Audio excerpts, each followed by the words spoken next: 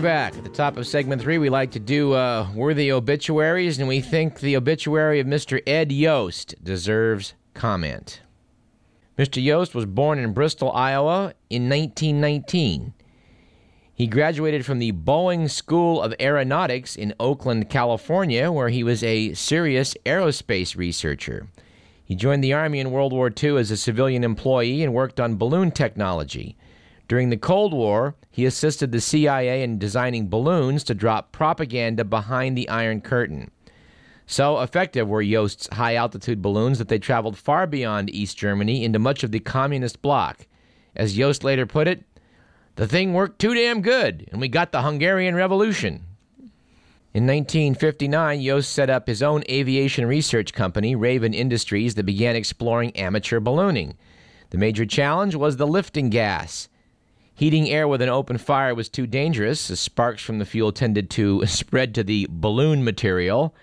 Hydrogen was just downright explosive, and helium, though safe, was too expensive. Propane, however, would cost a tiny fraction of the amount and just might work. So it was that in 1960, on a farm in Nebraska, Ed Yost strapped himself into what looked like a lawn chair attached to 2 propane tanks and a 40-foot wide orange stripe nylon bag. He ignited the tanks, heated 3,000 cubic feet of air, and with a fan forced the buoyant gas into the nylon envelope. The device slowly rose, and before long, Yost was 500 feet above the ground. His flight lasted 25 minutes and covered only 3 miles, but it's noted that Yost had inaugurated the modern era of ballooning. His innovative design allowed amateurs to enjoy the sport, and for professionals to embark on journeys of previously unheard-of distances and endurance. So if you've ever taken a hot air balloon ride, and if you haven't, I recommend that you do so. You owe a certain debt of thanks to Mr. Ed Yost, who we salute today on Radio Parallax.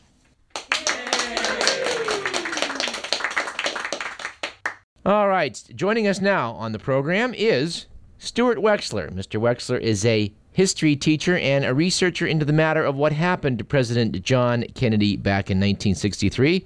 2 weeks ago on this program, we spoke with Vincent Bugliosi about his belief that he has solved the entire case. And joining us to round out that picture is Stu Wexler. Welcome to Radio Parallax, Stu. Hi, Doug. How you doing? Doing all right.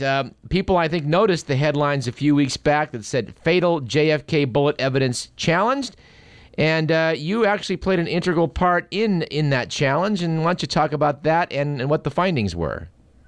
Well, essentially, for the past 5 to 6 years or so, I've been looking into a test that was done in the late 1970s that aimed to show, and based on the interpretation by the lead scientist, purported to show that there were 2 and only 2 bullets fired on November 22nd, that all of that material came from 2 rounds that were traceable ultimately to Lee Harvey Oswald's weapon.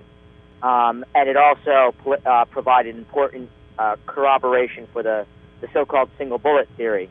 This was neutron activation analysis. Yeah, well, neutron activation analysis refers to the chemical technique that was used. The science is called comparative bullet lead analysis, and it's become a very sort of hot topic in the forensic science community the last 4 or 5 years.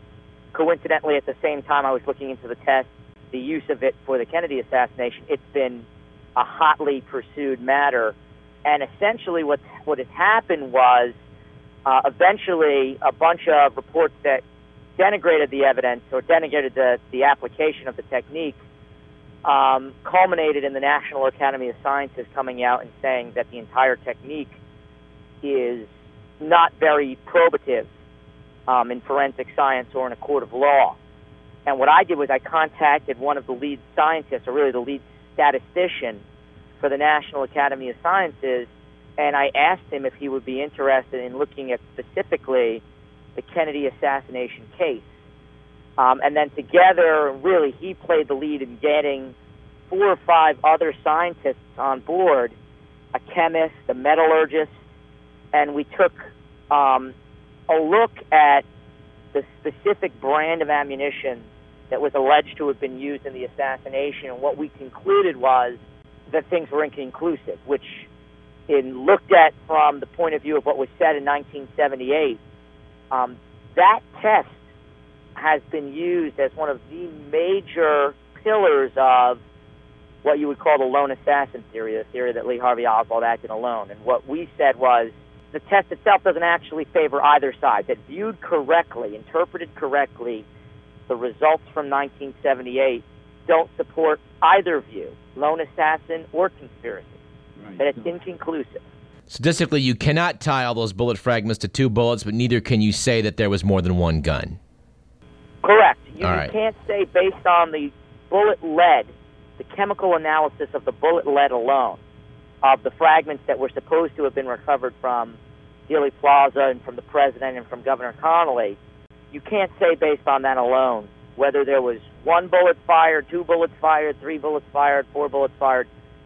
It's inconclusive evidence. Well, Stu, I know that by the time Bugliosi's book hit the stands and by the time we interviewed him, he sort of changed his tune about saying this is very important data to then saying, well, it's not so important. Did you notice that? Well, what was interesting about Vince Bugliosi's book is I think he has a little bit of a different idea about what inconclusive means. In his book, he presents, only in a footnote, mind you, a contrary point of view. There's no respectable scientist who doesn't have an axe to grind will look at this evidence and say that there are two and only two bullets. Nobody will do that. All right. Well, Stu, I know you've had a chance to look at the book and you've had a chance to listen to our interview with Mr. Bugliosi. As a researcher into the matter, would you say that you still think the case remains open? Very much so. He takes on a very narrow, straw man version of what a conspiracy is. He ignores many of the sort of quiet researchers who do their work without fanfare and who presented theories that he hasn't tackled. So his idea that he took on every single theory is absurd. Well, Stu Wexler, we thank you for speaking with us and good work in getting that statistical analysis out there. We think it was, probably long overdue. Thank you very much, Doug. You have a good one. Once again, that was Stu Wexler, who called us from New Jersey. He has been a longtime researcher into the matter of the assassination of President John F. Kennedy. We need to talk a bit, I think, about the big story from the Lake Tahoe area, one of the worst wildfires up in the area in many, many years. It's being called the Angora Fire and involves the region between Fallen Leaf Lake and the familiar South Lake Tahoe Y on Highway 89.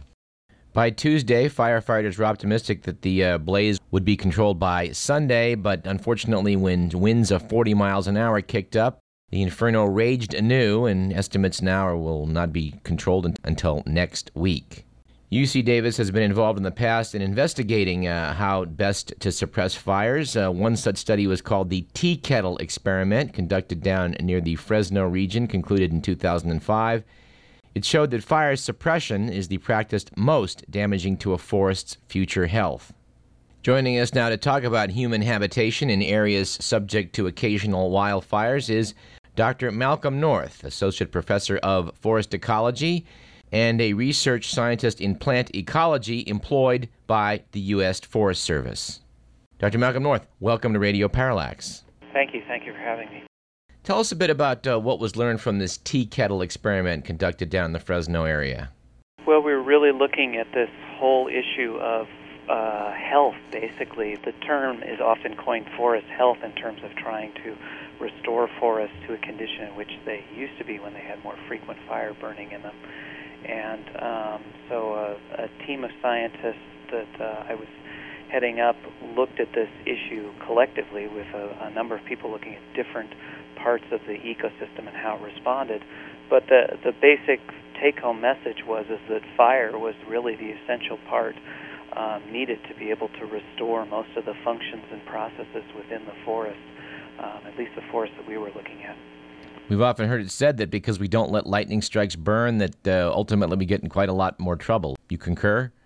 Well, we've definitely gotten ourselves into quite a hole by suppressing fires for the last 50, 60 years, at least effectively suppressing them for that period of time. And then when they do burn now, there's such a high fuel load that they're very difficult to control, but probably most importantly, they've really changed fundamentally in their character from being a fire that used to burn mostly along the surface of the forest and clean out the litter and the slash and the fuels, and now it's much more typical for the fire to actually burn through the tree crowns, and when that happens, it usually kills almost all the trees within the stand and pretty much dramatically changes the forest environment, often eliminating all of the trees, all the forest to begin with, so that you're starting again back at scratch.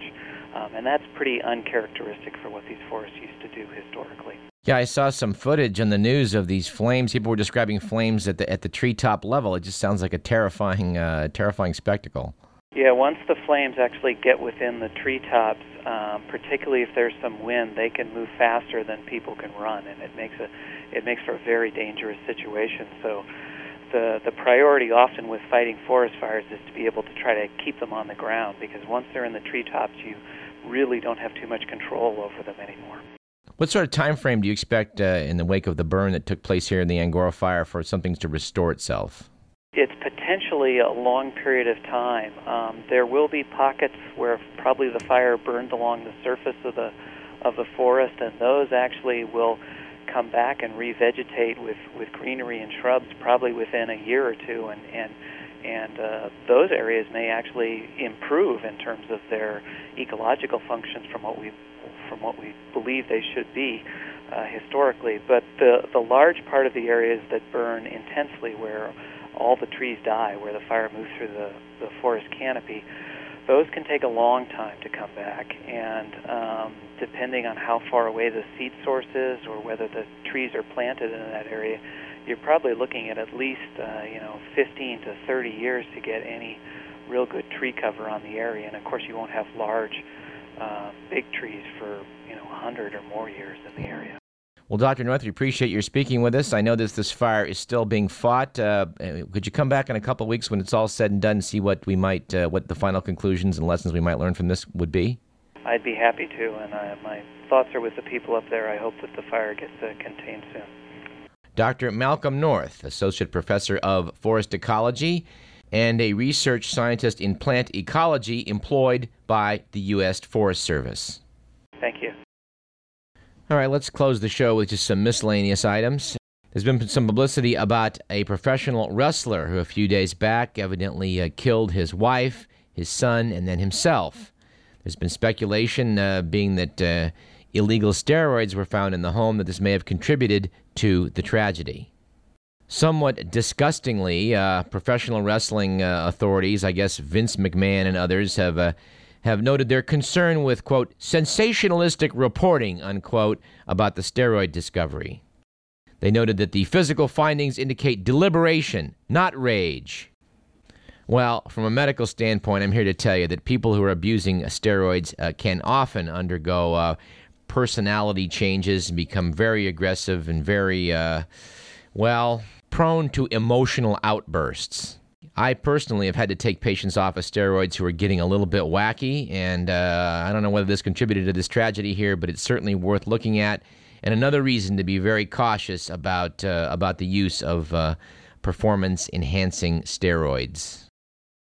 By the way, we need to note a correction to last week's program wherein we noted that apparently you'd have to have hands-free cell phones in your car as of July 1st of this year. No. That was an erroneous email sent to us by Bruce in L.A., who has apologized and sent us a correction which notes that law does not go into effect until July of 2008. And speaking of misinformation and perhaps disinformation, it's been noted that Dow Jones and Company and the News Corp, owned by Rupert Murdoch, apparently appear to be clearing away hurdles toward a deal wherein the evil mastermind of Fox News will, gain even more control over the U.S. media. Not that you could expect to see a change in the editorial pages of the Wall Street Journal, which I think is, vied with Fox for seeing who could move furthest to the right. But if that wasn't enough to worry about, the Bean News Service reported last week that Yahoo is also talking to Murdoch, who's been discussing a deal to swap his MySpace social networking site with Yahoo for a 1/4 stake in the troubled internet icon. Why don't we just turn the whole world media over to Rupert Murdoch? Writing in The Guardian of London, Polly Toynbee, remarking on the passing of Tony Blair, noted that Blair's chief failing was that he did nothing to limit the domination of Rupert Murdoch.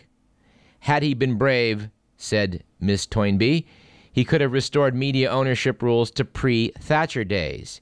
It was Margaret Thatcher's administration that swept away all regulation and allowed Murdoch to swallow more than 40% of the newspaper ownership in the UK, while also expanding his television presence. Continued the article, Murdoch has abused his power ever since, almost single-handedly setting the news agenda and forcing the government on the defensive. Which might go a long way toward explaining Tony Blair's backing of W on this fiasco over in Iraq. And speaking of that, we do share the puzzlement of the Chicago Tribune, who noted a couple weeks back that when Cindy Sheehan announced that she was calling it quits and expressed deep disappointment in the anti-war movement, you do have to wonder why we don't see more protest. Public disgust with Iraq is at an all-time high, yet the streets and campuses of this nation appear largely quiet. Speculated Rex Hupke in the Tribune, perhaps the biggest factor may be the internet. Instead of gathering in smoky coffee houses or in massive rallies in the street, today's activists fire off emails or update their blogs. Blogs may reach a lot of people, but they siphon away energy and indignation into angry words instead of action visible to all. Speculated Hupke, it may be counterintuitive, but the vastly improved communication networks of the modern age may actually be taking a bit of oomph out of political activism. To that we say, well, we hope not. We've got about 2 minutes left, so let's close with some good news from the field of technology. This month's Popular Science magazine notes that the U.S. churns out 9 billion clay bricks a year, and every one of them is an expensive environmental nightmare. They require costly mining, and they bake in 2,000-degree kilns that guzzle fuel and spit out pollutants. This prompted Henry Liu, age 70, a retired civil engineer, to try and build a better brick. Liu took $600,000 from the National Science Foundation and took some waste product from coal power plants, fly ash, stuff that would otherwise fester in a landfill, and find a way to use hydraulic presses and a little bit of water to mold together some bricks, put them in basically a steam bath of 150 degrees for a couple of weeks, or he will later discover just one day in that steam bath, and this mixture would set into blocks which are as strong as concrete, yet because they're molded, they're smoother and more uniform, which slashes bricklaying time and labor. The article notes that concrete sticks together because of cement, calcium oxide in the compounds, which binds the surrounding materials of crushed rock. And apparently this fly ash contains calcium oxide levels of between 20 and 30%, making it self-cementing in nature. Now, federal safety standards require that bricks can survive 50 cycles of freezing and thawing, and by experimenting with this product, Mr. Liu has now developed bricks that stand up. He aims to license the bricks to manufacturers next year. Said a brick manufacturer, the people who buy bricks will definitely be interested, but I don't see the brick companies liking it at all. Exciting stuff.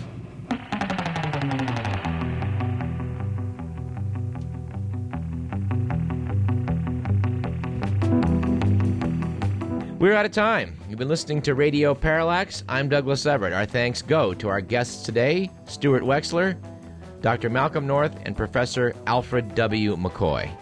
This program was produced by Edward McMillan. We'll see you next week at the same time. Thanks for listening.